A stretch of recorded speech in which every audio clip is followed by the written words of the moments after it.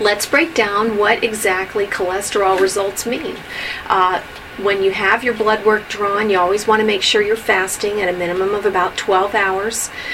With those lab results, you'll have goals according to the American Heart Association for some range of numbers. And let's go over those numbers. Your total cholesterol range should be under 180. Your triglyceride should be under 150.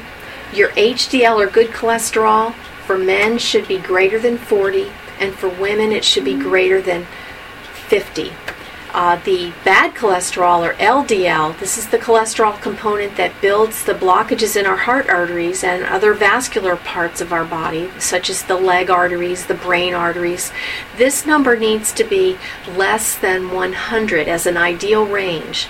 Now, once you have diabetes diagnosed or you have a documented blockage in your arteries, that number needs to be under 70.